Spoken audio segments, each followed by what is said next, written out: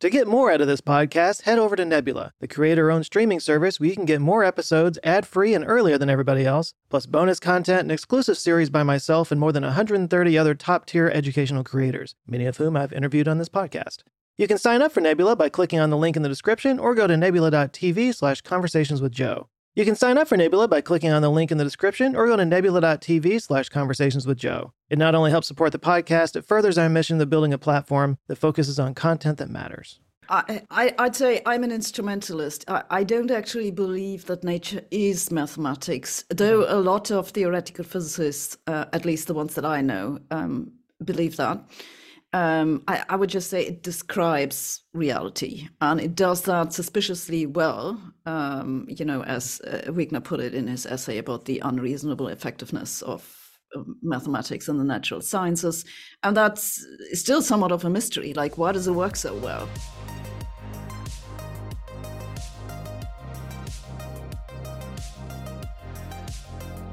Sabine Hossenfelder is a science communicator on YouTube, just like me, but very much not like me.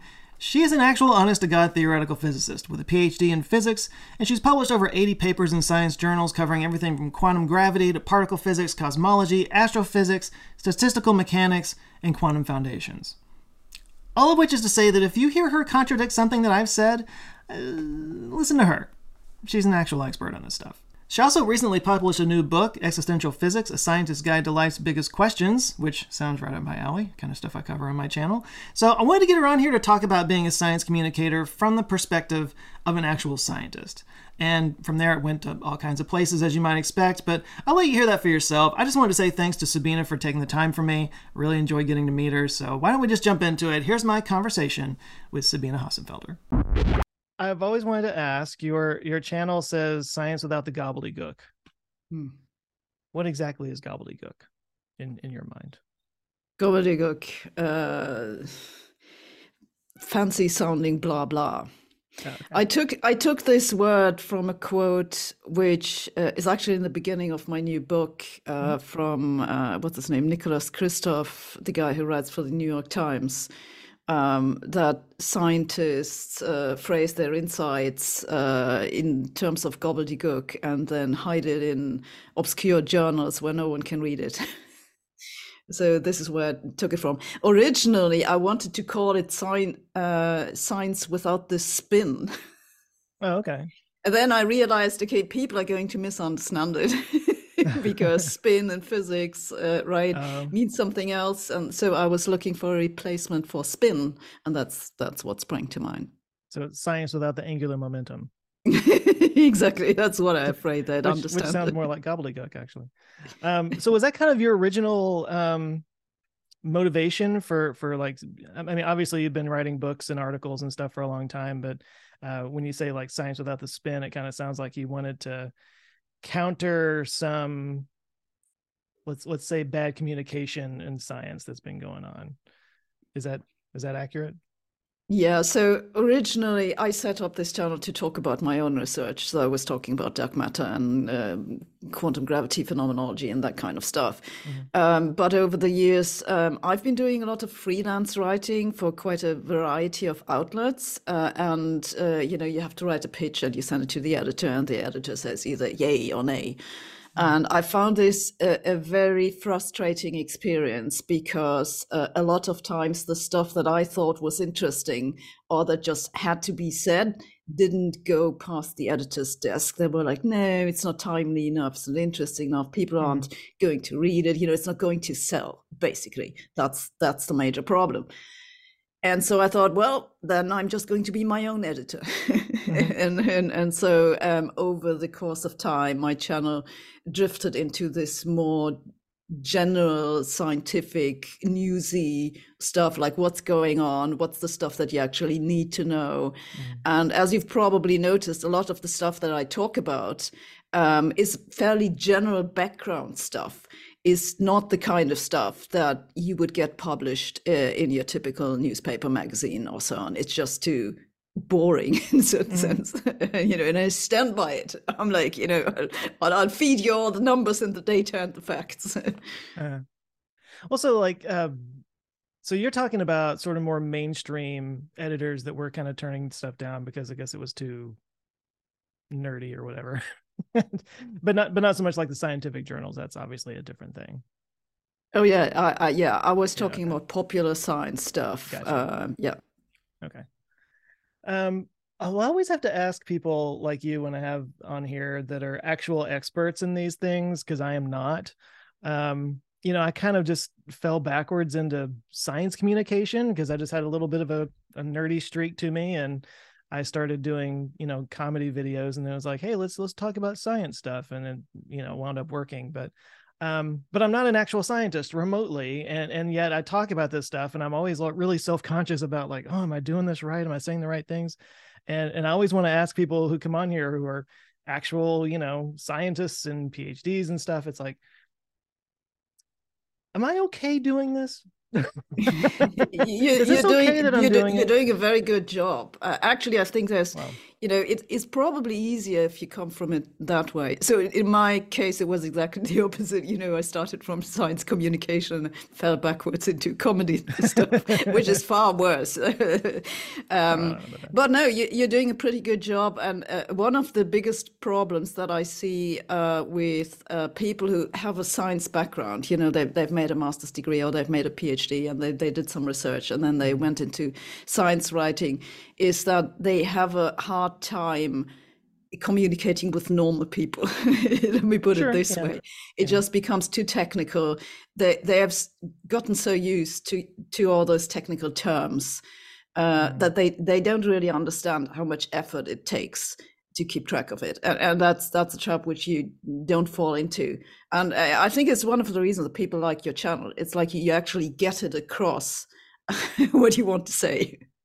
Well, I've made the argument many times that if I can get myself to understand a topic, then I can get somebody else to understand it, because I'm not an expert on that kind of thing. So if I pat myself on the back for anything, I guess it's that. But I always still worry that like the last thing that I want to do is put more misinformation into the world, and get something wrong.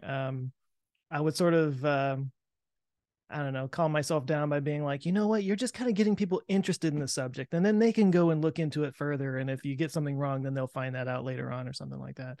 But I still don't like the idea of getting things wrong. And I get a little self-conscious about it, but Oh, well, I have exactly the same problem. It's like my nightmare. One of those days I'm going to get something important really, really wrong.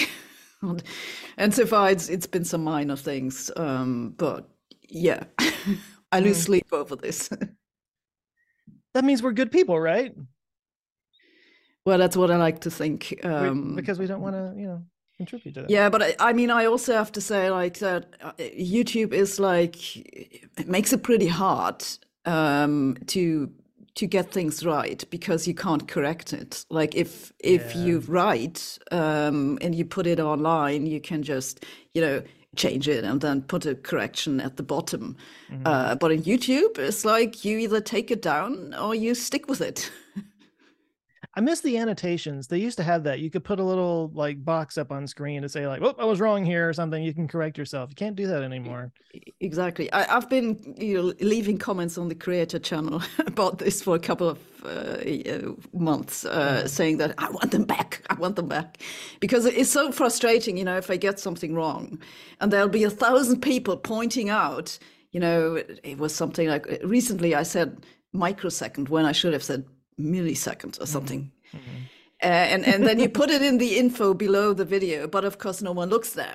Yeah. So I have to reply to all the comments saying, I'm so sorry I got this wrong. Yes, you're completely right. It should have been millisecond. I'm so dumb, blah, blah, blah, blah, blah, blah, blah. And then I'm like, if I could just put the thing directly on the video saying, should have been millisecond. I'm so sorry. It would just make things easier. Yeah. Sometimes when you're lucky, you can catch it before it goes out and you can put a little text on screen in the editing, but it's usually way after. And isn't that like the worst? Because I have a video that just came out today.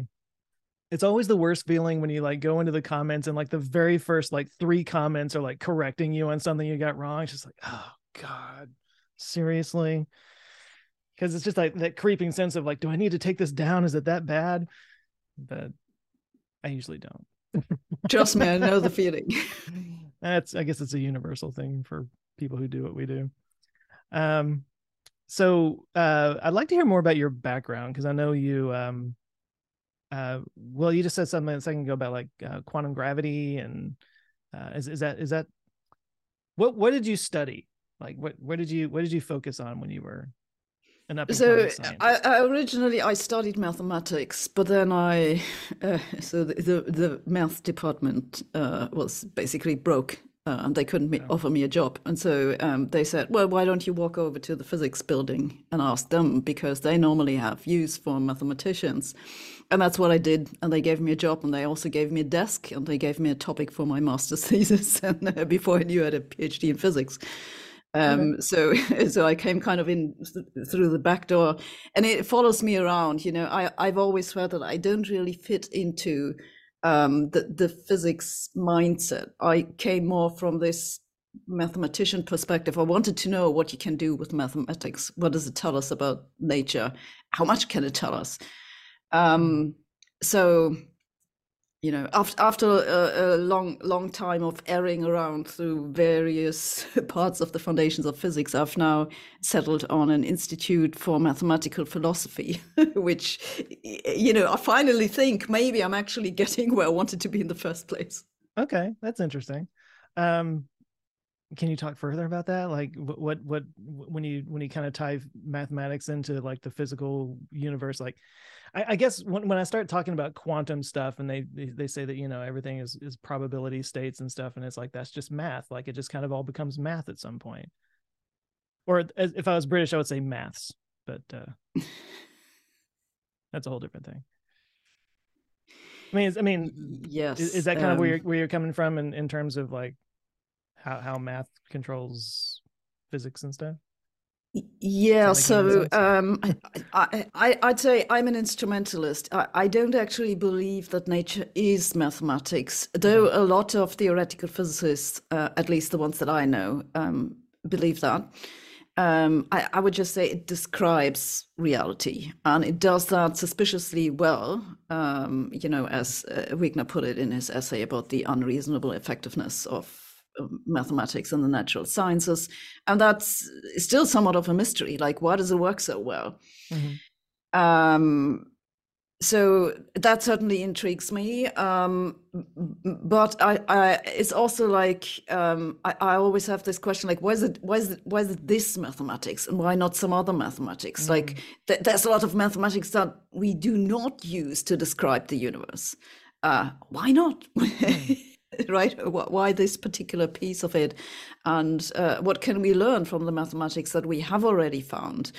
And also, if you look at the mathematics that we currently use, what's wrong with it? Like in particular, when it comes to quantum mechanics. So that's actually, what my research at the moment is about, is trying to figure out just exactly why do we have problems with quantum mechanics? And, I look at it very much from the mathematical perspective. I'll jump back to Sabine in just a second, but first let me tell you about today's sponsor, NordVPN.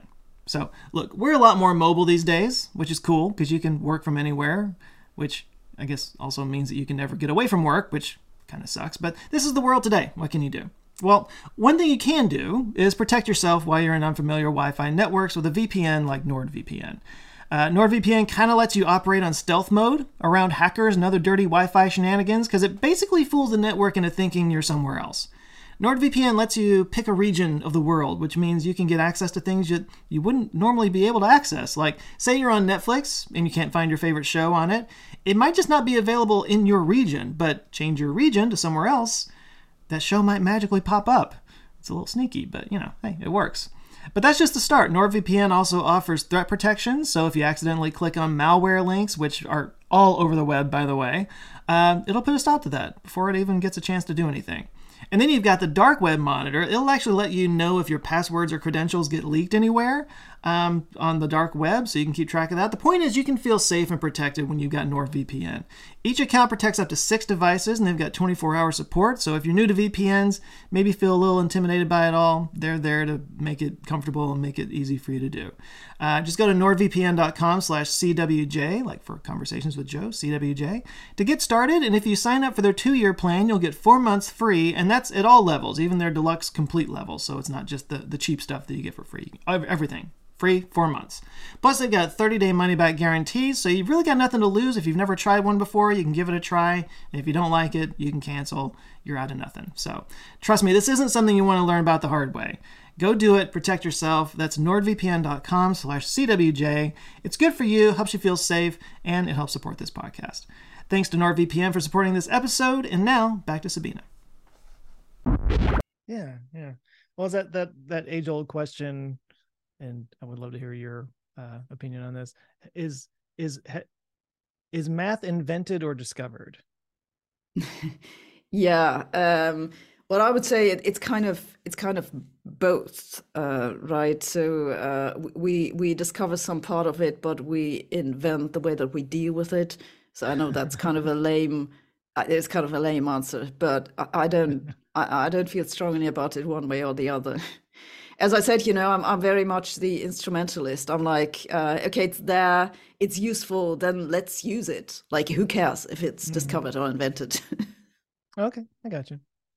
I have to imagine that you get a lot of emails and messages on social media from people that want to run their grand theory of everything by you. Yeah. Does that happen a lot? I wrote a song about this. I don't know if you've seen this. I wrote a song about this, about people sending me their theories of everything. I just literally 10 minutes ago discovered that you had a channel where you did music. I didn't know this until just a minute ago. Yeah, I get this a lot. And I'm always sorry. Like, I'm honestly sorry that I don't have time to help those people. I just can't. It's just, I wouldn't do anything else. And I'm saying this because those are people who are like really, really enthusiastic about physics. Yeah. They spend a lot of time on it, and they're really trying to understand it.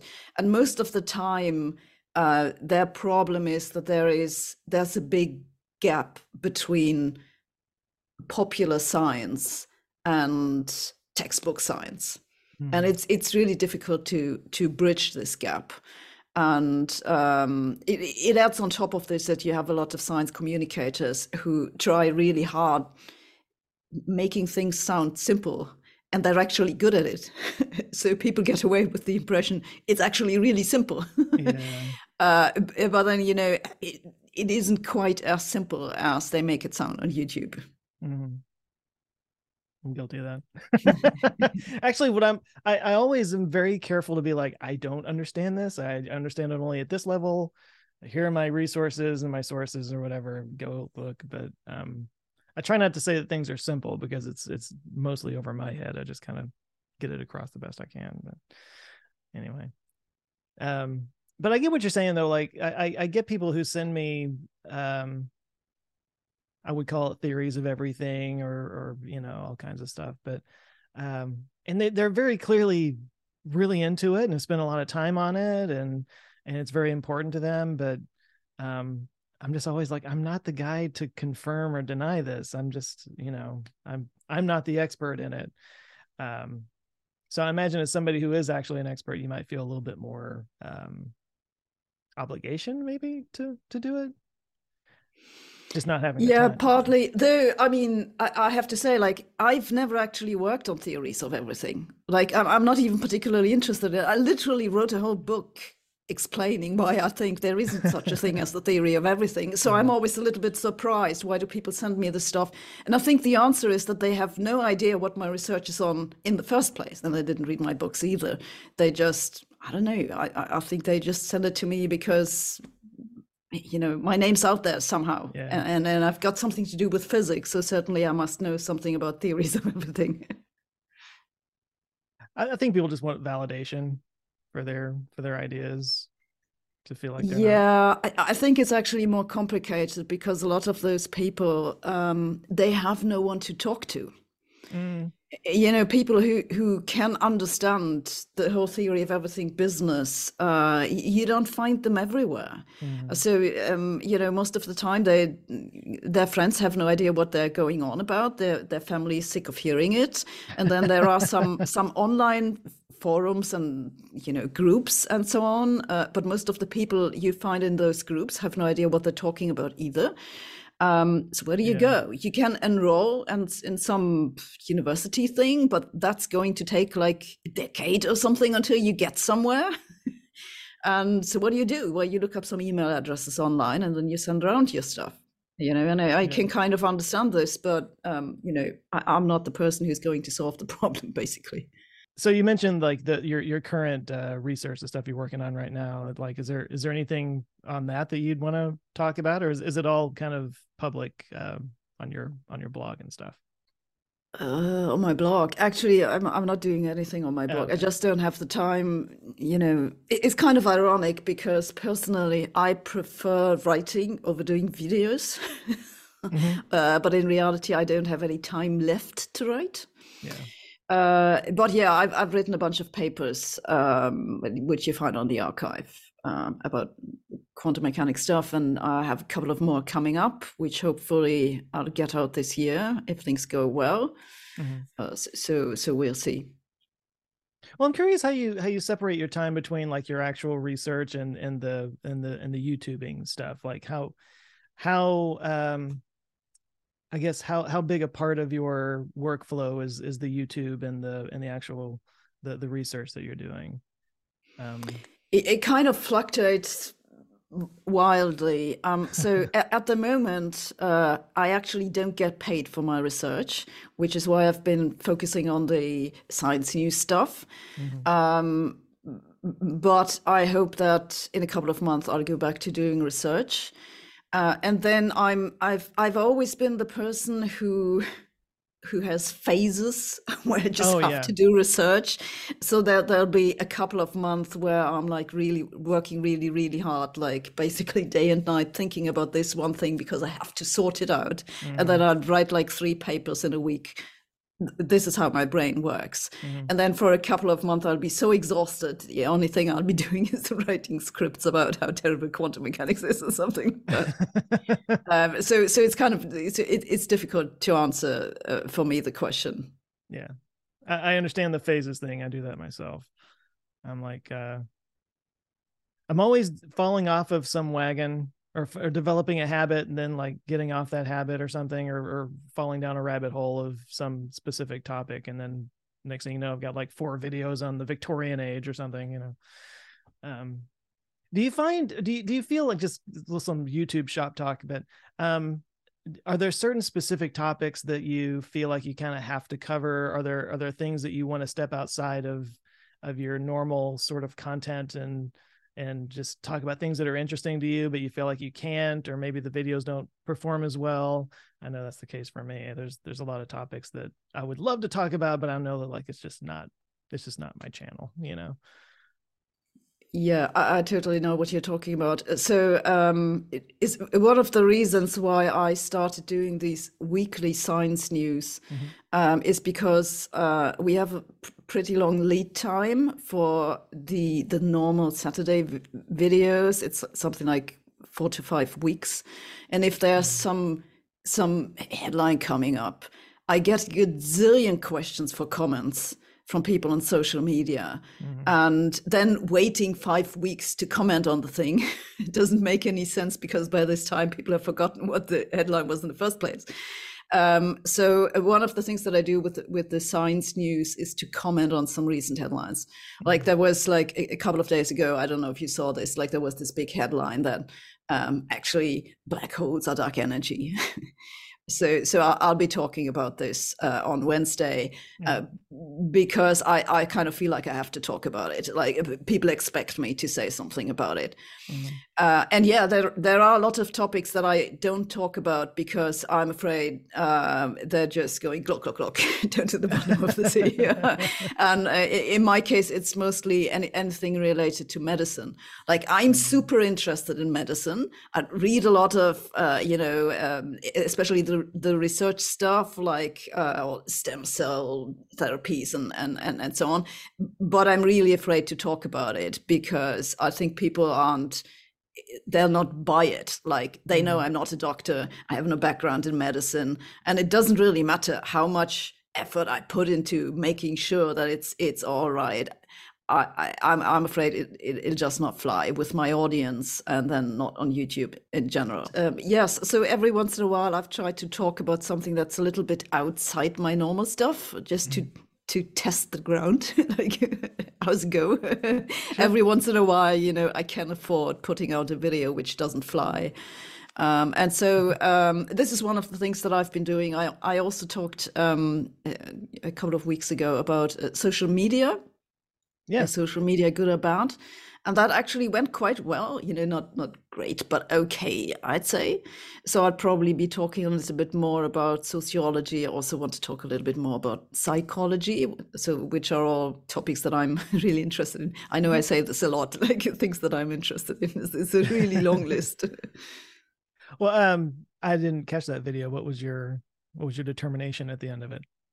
Is social media good or bad? Well, to make a short video even shorter depends on the platform and exactly how you use it. So it's good for some things, it's bad for some things, and it's also quite interesting, which I didn't know before. It depends very strongly on the country. Like the thing that people talk about a lot with social media use, increasing polarization, like political polarization, seems to be a very American thing. People have actually looked at this in a lot of other countries, and in other countries it went the other way. So polarization actually decreased. So who knew? So Interesting. Sociology is really difficult. In one country it might go the one way, in other countries it might go the other way. Yeah. I mean, do we have details on why that is? Or are people, I mean, the algorithms are the same in the other countries, I would assume, right? Yeah, so on this particular thing, no. So a lot of this is really still subject of research, as they say. Sure, yeah. But I mean, so one interesting thing that I learned from it is actually quite encouraging. Is that just reminding people to think about whether to share an item or not share an item can actually decrease the amount of misinformation that's being spread. And, this makes sense even from my personal experience, that sometimes, I might share stuff because I think it's funny or entertaining, and not even think about whether it's even correct. And so just stepping back a little bit and take a few seconds to think about, is this plausible that it might be correct? Actually makes the difference. Yeah. I think, what was her name? Jennifer Haugen, I believe her name was. She was the Facebook whistleblower that happened like a year or so ago. I saw her in an interview, and she was talking about some pretty, what's the right word I'm looking for here? Some ways to slow the spread of misinformation on social media, and some of them that they were playing around with that don't involve, reworking the algorithm and everything. But she was saying one of their ideas that never got implemented, and I think this is a pretty good one, was that an article could only be shared like 2 times before you have to literally cut and paste the URL into a Facebook status. So like if one person shared it and then a friend of yours shared it and then they shared it with you, if you wanted to share it, you would have to literally like open up the page, copy paste, and go through those extra steps to share it. And she was like, that alone helps to cut down on the spread of misinformation, because it's just that one tiny little extra step you got to take. And that might be enough to make you just go, do I really want to share this? Exactly, and not. I thought that was interesting. Just little things like that that could, that could make things better.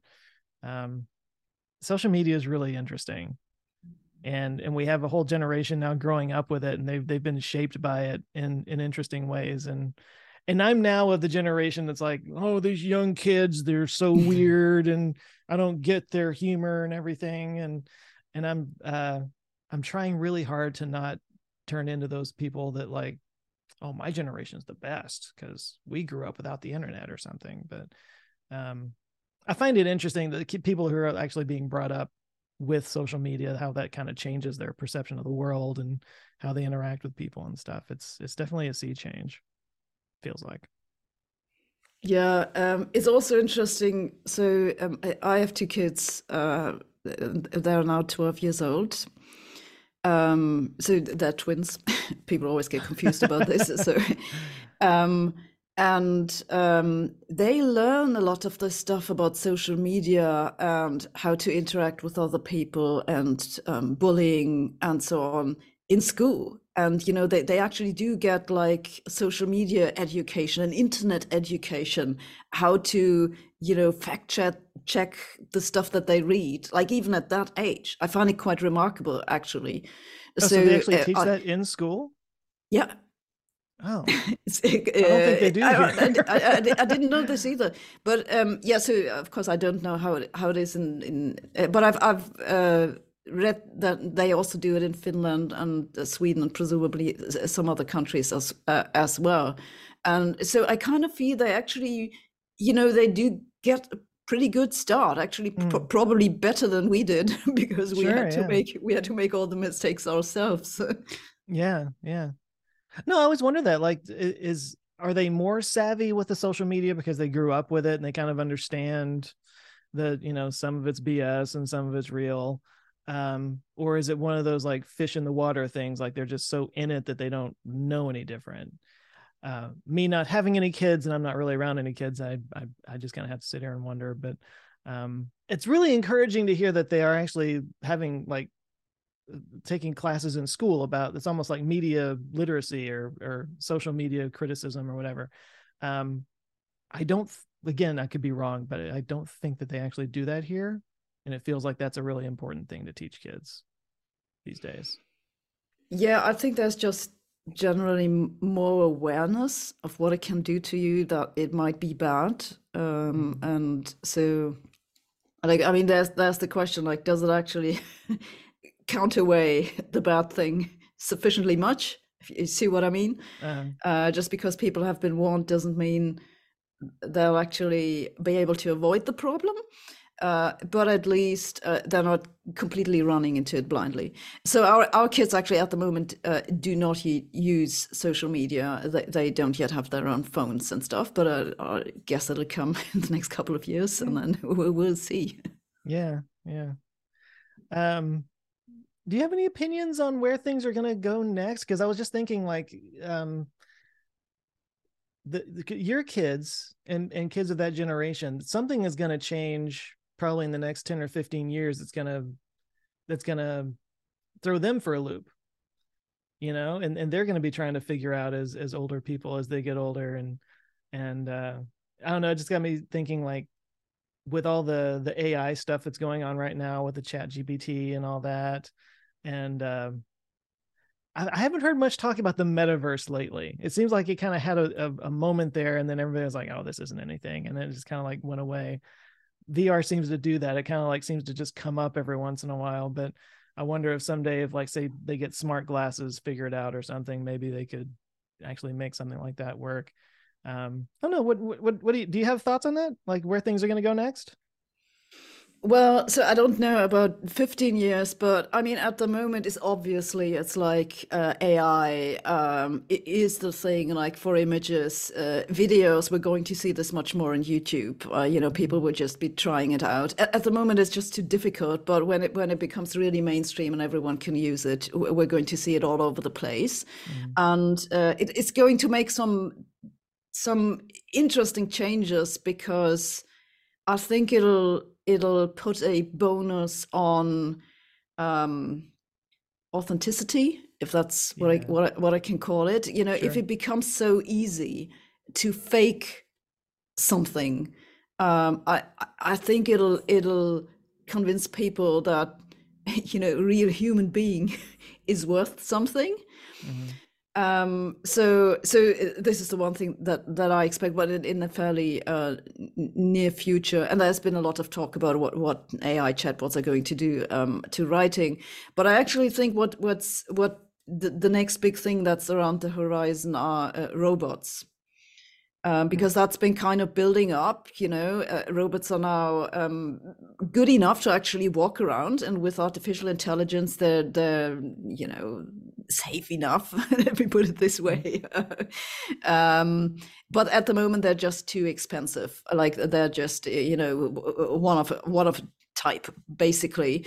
So this research is developing so rapidly that I think like in the next 5 years or something, we're going to see like this real boom of consumer oriented products, all kinds of robots that you'll be able to buy. And at the beginning they'll still be expensive, but costs will go down rapidly. And then we'll have to see how do we integrate robots in our daily life. Yeah. And then the thing with the metaverse, I think it's one of those ideas that where the time hasn't quite come, but it'll come eventually. I think it's really just a matter of time. Eventually we'll get there. We'll do everything in 3D with some fancy glasses and whatnot. Yeah, like AR, it's augmented reality and stuff. Yes. The ads everywhere on all houses and then on the streets, in the clouds, everywhere will be ads. and they're perfectly like tailored to you, and they're already listening in on our phones. I just know it. Your take on robots is really interesting, though. I hadn't really thought about that. I did a video, I don't know, 6 months ago or something like that. When Tesla started saying they were going to have their Tesla bot or whatever, it got a lot of, laughter and stuff. And they even did an update fairly recently where they were kind of showing off where they've gotten so far. I was actually pretty impressed with it.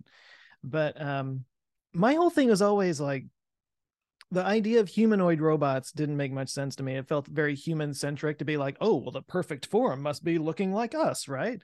But then I did that video and it was specifically about like humanoid robots. What's the point and everything? And I don't know, I kind of came around on that a little bit. It was one of those videos that I guess my opinion changed a bit as I was researching it, because I started to, the point was that, we live in a world that is built for humans. So you want a robot that can function in that world, And I started thinking about like, I've got 2 dogs, and every time we travel, we've got to board them, or we've got to find some place or somebody to come house sit or something. But I was like, if you had a robot that could just plug itself into the wall when it's not being used, but then, every other hour or so, let the dogs outside, and maybe it can fetch the mail and just kind of like take care of just general stuff around the house to make sure that it's, functioning. Like that would be cool. Like that's useful, I could totally see that being a thing. Yeah, I had exactly the same change of mind, thinking like this is like really human centric. Why don't we build something smarter? Like if we can do it any way that we want, why make it a human? The giant octopus, but then I was like, right, and I was thinking, what would I want to have a robot for? Well, to take stuff out of the dishwasher and do the laundry. So the stupid thing would have to actually walk down into the basement. How do you do this? Well, you give it legs, right? Yeah. Right. So suddenly you have something that looks pretty much like a human. Mm-hmm. And you always see those videos from Boston Dynamics where Atlas is like doing flips and stuff. I can see it just like doing flips down the stairs, performing. Yeah. Only if the camera's on it. Well, there's a couple of questions I wanted to ask while I had you. Being that somebody who is all about getting rid of the gobbledygook and kind of straightening people up on the science stuff, are there any prevailing science myths that are just like zombie myths? They just keep coming up no matter how many times you debunk them. You just kind of keep getting fed these questions, or people keep saying, and you're just like, this isn't right. Are there any that stand out to you? Well, yeah, I mean, there's a lot of the stuff that I've already talked about, like since forever. partly it's stuff that I actually work on. Like you almost certainly know that we have this big controversy. Is it dark matter or is it a modification of gravity? And there are just some myths that people bring up over and over again. Like, for example, that modified gravity has been ruled out by the bullet cluster. And I've been on this like a gazillion times, basically, and people still bring it up. I have the impression that now it's gone down a little bit. So maybe I had something to do with it, or maybe people just forgotten about it. But yeah, so the thing is that if you actually look at the literature, no one claims this. Like, this is like a popular science myth that actually, through the back door, has also infiltrated physics. So this is really bizarre. So I've heard people, referring to this in their talks, like physicists, astrophysicists, and then you go and ask them, like, where's the reference? And they're like, well, but everyone knows this, basically. And where do they know it from? Right? Yeah. And so this is one of those examples. And then there has been this weird confusion. But also this seems to have mostly disappeared about quantum computing, where I actually don't know if you can remember this, but they had this weird distinction between the logical qubits and the physical qubits. And you actually still find this in the literature, but not so surprisingly, a lot of people got really confused about this and didn't know what the difference is. So the logical qubits are basically your perfect things that you can do operations with, and then they'd quote the number of logical qubits that you need to do a calculation that's commercially relevant, and typically that would be something like 150 or something. And then when people started putting out their first quantum computers with like 25, 50, and then 60, and so people got really excited because we're getting close to this 150 so quickly. And then I had to explain to them, well, actually, those are physical qubits, and the estimates for the number of physical qubits that you need to get to the commercially relevant applications is more like 1 million.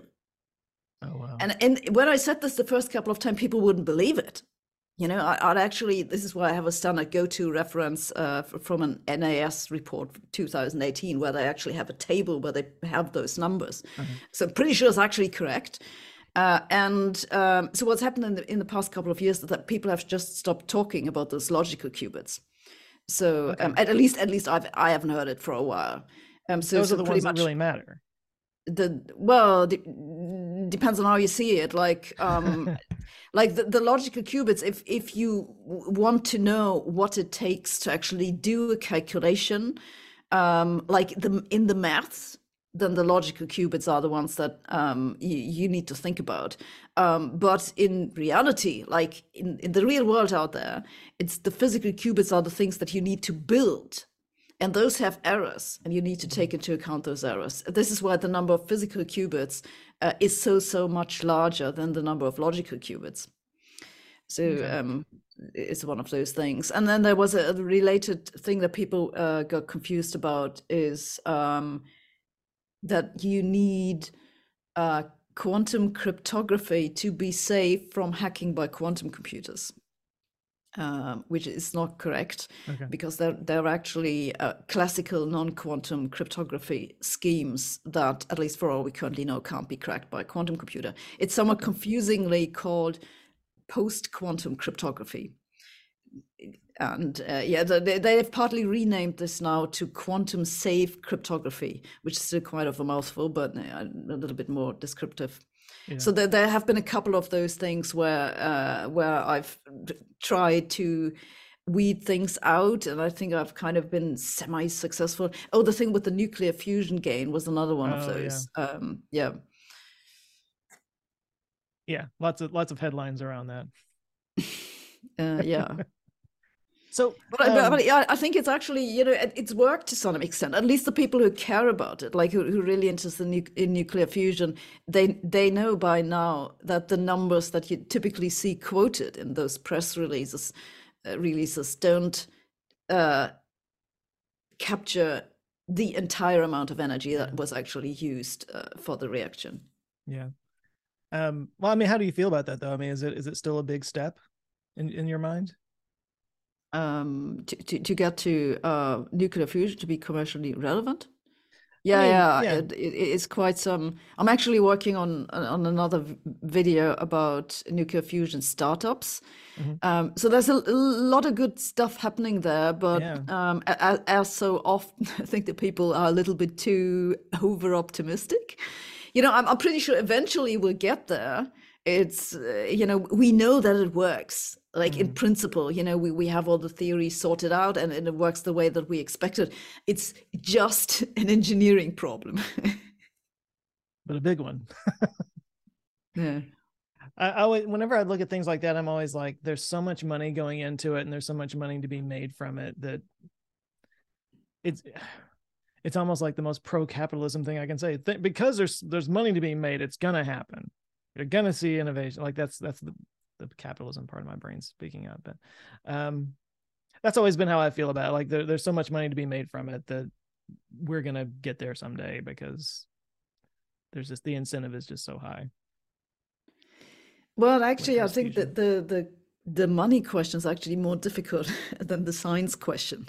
It's one thing for me to say scientifically they'll get it done eventually, to get more energy out in total than they put in. Whether it'll make commercial sense, that's a much more difficult question. It's further down the road. Yeah, and that depends on so many other things. Like it depends on what's going to happen with all the costs for the peripherals, like all the equipment that they actually need. Where's that going to go, and what happens with the rest of the world economy? And so on. So God knows. So it might just be maybe, I don't know, in 20 years or something that they'll figure out how to actually get energy out of the thing, but then they'll decide it's so ridiculously expensive that it doesn't make any sense. Especially when you look at how cheap renewables and battery storage has gotten just in the last 20 years. If you project that forward another 20 years, it's probably going to be even less expensive. And I keep hearing that about like normal fission nuclear reactors right now. It's like they're just so expensive to build that economically it just makes more sense to do solar and wind. So that's something I've been hearing. Anyway. Yeah, that's right. I've heard this too. It's only partly correct because it's certainly, some countries have managed to build those things for less cost. So it's actually, it's a fairly complicated story. Just why did nuclear fission plants end up being so ridiculously expensive? It didn't have to be that way. And now there's this big push to these modular reactors, and maybe that'll turn things around. But at the moment, it doesn't look like it. Actually, they're even more expensive. But who knows? I guess we'll see. No, but I did a video on the small modular reactors a while back, and there's been one on my list for a while about like 4th generation nuclear. It just kills me that, and I may be wrong about this, but most of the nuclear reactors that are running right now are based off of like 1960s technology. They're just so old, and the technology has come a long way. It just hasn't really become commercially, viable yet for some reason. Exactly. Yeah. I did a video about nuclear waste.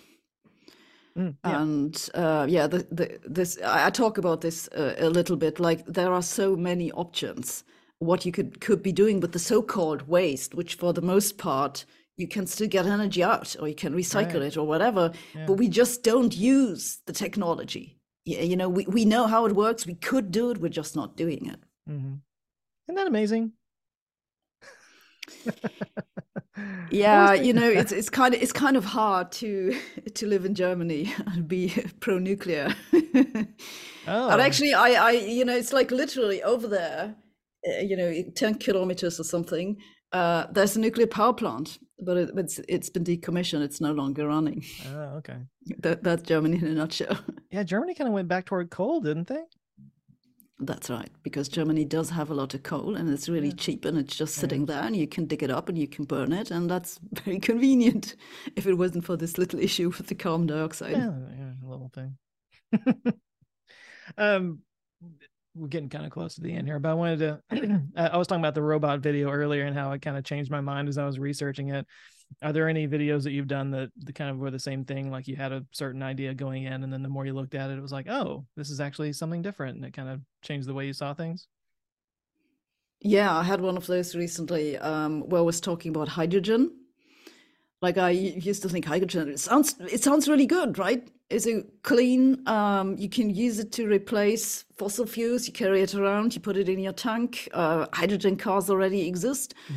And then I looked more at the engineering part of things, and I was like, it's much more complicated than they make it sound. And hydrogen is really nasty stuff. So now I've switched to, now at the moment, I'm a big fan of synthetic fuels. Okay. Because I feel like the infrastructure is already there. So that's like the obvious thing to do. You take renewable energies, you make your synthetic fuel, you put it into your car the same way that you previously did. But I haven't really looked into it, so God knows what I'll find. That'll change you again. It's like, oh God, it's hydrogen all over again. So the synthetic fuels would be like stuff that's where they've maybe pulled it from the carbon in the air or something, and it's almost carbon neutral instead of carbon. Yeah, exactly. That's the idea, right? You take it out of the air, invest energy to make your fossil fuel. It could be any kind, and then you burn it and you release the carbon dioxide again. Yeah. Are you going down? I always like to ask this of people. Are you going down any rabbit holes right now? Are there any subjects that you've suddenly gotten into, or videos on YouTube or books that you've read that just has sparked a curiosity about something that maybe you don't normally get to talk about? What are you into that you don't normally get to talk about? That I normally don't get to talk about. Well, I've recently been thinking a lot about the sociology part of social media, which and it started with this first video that I've been doing. And so now I have another video coming up about collective stupidity, like the opposite of collective intelligence. So I've done a lot of reading about why sometimes groups of people are intelligent, come to good decisions, and sometimes they don't. Interesting. Yeah, so I found some interesting stuff, but you'd have to wait for the video to figure out what. No sneak peek. And this is kind of, once you look into this, there's more. So I'm still reading papers about the sociology of groups, and also the psychology, and there's a lot of stuff about those weird relationships that we're having with our audience. It's called a parasocial relationship, that kind of screws with our inborn way of having relationships. It's kind of unnatural if you think about it, and there are lots of things that are going wrong in this. And so I found this very interesting, just also on a personal level, trying to understand what's actually going on. Yeah. I'm reading a book right now. It's called The Attention Merchants. And the reason I was reading it is because I've developed this theory about the world that, we're living in an attention economy. I didn't make this up, other people have, but that, attention is the current major currency of the world, and that explains a lot of really bad behavior that you see, especially on the part of public figures and stuff. And I feel like that explains cancel culture a little bit, that, it's not really so much about everybody really being righteously indignant about something. It's just piling on in a mob mentality kind of thing, and scoring fake internet points and whatnot. It's become a subject I've become really interested in. So this book so far has been, I'm only about maybe a third of the way through it right now, but it's about the whole history of advertising and propaganda and how it was first kind of used in World War I and stuff like that. And actually a little bit before that, but so it's, which is also kind of interesting because I worked in advertising for 15 years. I was a copywriter for a long time. So the history of advertising and like the theories behind like social, what they call it, social engineering. That's what I think it was, like consumer demand engineering or something like that was the term that they used. Anyway, it's all very interesting to me, and especially when they get into the propaganda of like, you know, the Nazis and stuff like that, and how they, you know, kind of used what had been learned in the advertising world and stuff. And anyway, it's a very interesting subject is what I'm saying. So I'm glad to hear you're on the case. Yeah, I've been thinking from this perspective of social media about this advertisement part, because you know, if you put enough money into advertisement, you can kind of make everything look interesting. Mm-hmm. And there is certainly some players, let me put it this way, who've done that, you know, with climate change denial, and that kind of stuff, and so it becomes a really dangerous subject. Yeah, well, it's something that's been on my mind a lot lately is, and I'm sure you can, you know, identify with this, is that, you know, YouTube being what it is, and you have to kind of like be as bombastic as possible in your headlines and your thumbnails and stuff to get people's attention to click on it. I'll put it this way. I have a guy who edits my videos. His name is Nick. And from time to time, I'll make a joke about something being clickbait, or that whatever the subject is that I'm talking about, I'll joke about it being clickbait. And he'll make an over-the-top, ridiculous clickbait thumbnail as a joke, with all the circles and the arrows and all the thumbnail tropes and stuff like that. And on at least 3 occasions that I can think of, he made that joke thumbnail, and I was like, screw it, I'll use it. So I actually used it as the thumbnail to my video, and those have always performed better using a joke thumbnail. And so I get irritated because I feel like you're incentivized. Actually, it's beyond incentives. It's almost like you absolutely have to stretch the truth almost to the point of misinformation in your titles and thumbnails for it to perform the way you want it to perform in YouTube. And I'm constantly having this debate in my head over how far can you push it before you're just adding to the misinformation in the world. Even if in the video you're, you know, debunking whatever it is that you're talking about or whatever, and you're getting the right information out. Most people don't actually click on the video. They just see the title and the thumbnail, and then that little piece of information is now embedded in their heads, and they're going to carry that with them, you know? That's a big debate that I have going on, and I don't like that I have to have this debate. I wish it didn't work that way. It just does, you know? Yeah, it's kind of like the thing with athletes, right? They're right. like Hey, incentivized to push it exactly to the border where it, you know, it becomes kind of illegal or really, really bad, and then you're hanging there just before the cliff, basically. Yeah. But you know, YouTube, I find YouTube like really unpredictable almost. It's like some of my best ranking videos were on topics that I personally think are terribly boring. Yeah. Like, for example, my most watched video is about the question, does the past still exist? Like, this is about as far away from clickbait as you can possibly be. But there are like 3 million people have watched it. And this is special relativity, standard textbook stuff. There isn't even anything new in it. So, and I'm still surprised about this. I'm like, I've no idea what's so great with the video. I mean, it's not like I'm complaining, but you never know. My most viewed videos are on like really dark topics. The The biggest one for a long time was how long a severed head survives after it's been chopped off. Yeah. Seriously. I saw the thumbnail, but I didn't watch the video. I was kind of, I think I don't want to know how they found out. Well, that one recently got surpassed by a video on the worst human experiments of all time. Nice. Yeah, which was pretty dark too. So maybe I should just go real dark. Just go for it. I don't think anybody really wants that. But...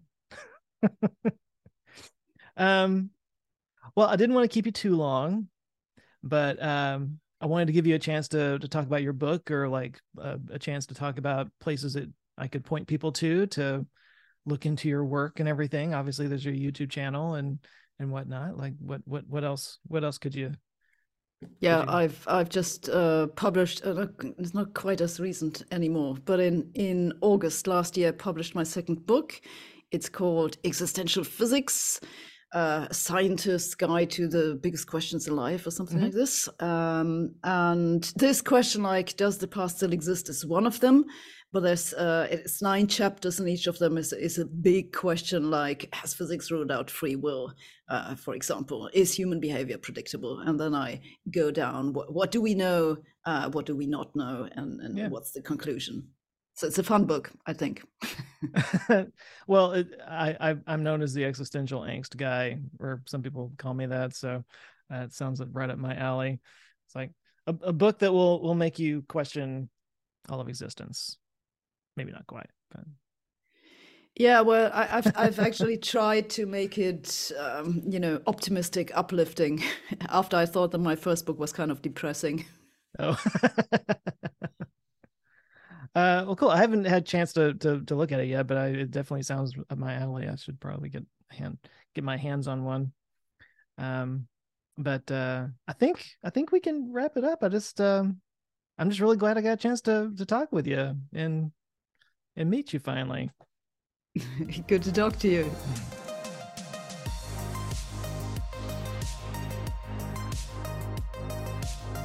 Big thanks to Sabine for coming on. It was a pleasure getting to meet her. And you can find her YouTube channel on YouTube. Her new book, Existential Physics: A Scientist's Guide to Life's Biggest Questions, can be found on Amazon or pretty much everywhere you buy books. I'll put links to her website and social media in the description.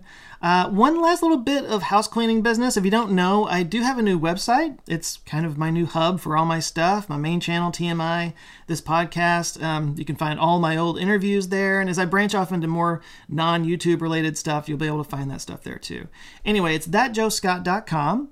So like if somebody were to say, which Joe Scott? And you say, that Joe Scott. You can also find all the merch around my channels there. Cool t-shirts, mugs, posters, some of it channel branded, some of it just fun that you can wear around.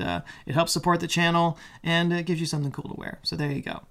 This episode was produced by Kimmy Britt, edited by Bray Brown. I'm Joe Scott. You can find me at Answers with Joe pretty much everywhere on the socials. Of course, my YouTube channel is Answers with Joe. Anyway, thanks a lot for listening. Please do share this if you thought it was interesting, and a nice review on whatever podcast player you're using right now really does go a long way. But until next time, thanks, have a good one. Now go out there and start some conversations of your own. Take care.